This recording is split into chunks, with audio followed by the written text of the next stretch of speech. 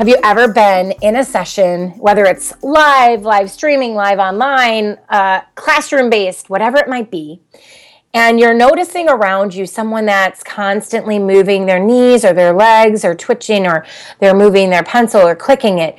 Those are folks that may have a little more energy than some of the rest of us.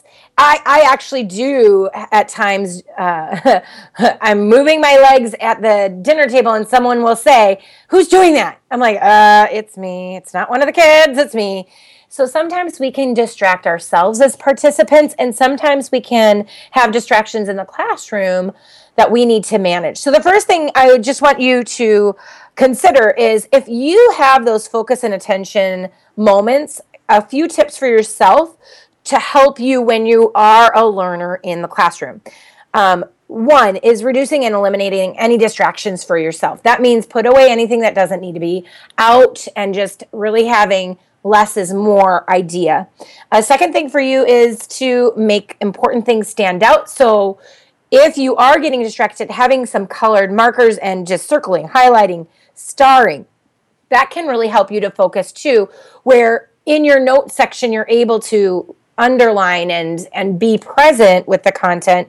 Even if the presenter hasn't asked you to circle or highlight, you can do that for yourself to keep on topic, to keep on track there. Another one is just to have a plan for that time during the session. So plan out where you want to sit.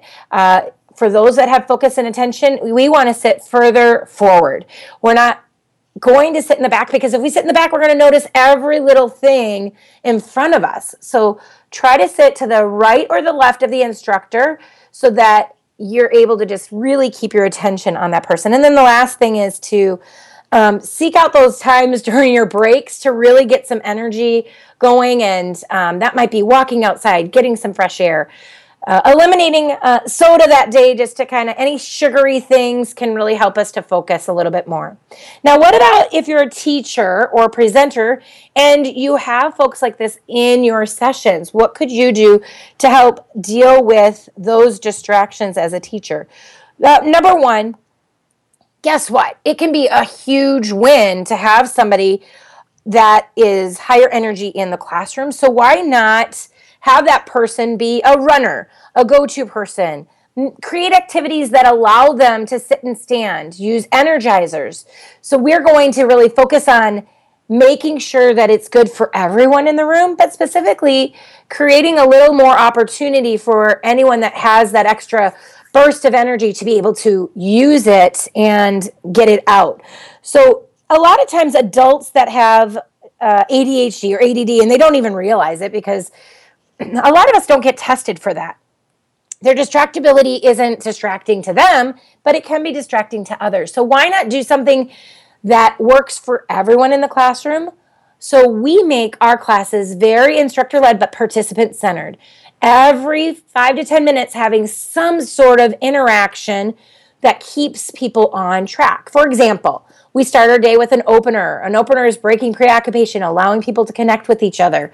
And it's really relevant to our content. But they're going to be standing up, mixing and mingling, meet and greet someone, give a high five, a handshake, thank them. We're just keeping it really active. And then throughout our 90-minute segment before we go on break, we're creating opportunities for revisits that are kinesthetic. So throwing a koosh ball from one person to another, or asking people to share one-on-one, is creating the most energy in the room. So we want to use those kind of tactics. Just be really sensitive to who's in your room, because you don't know.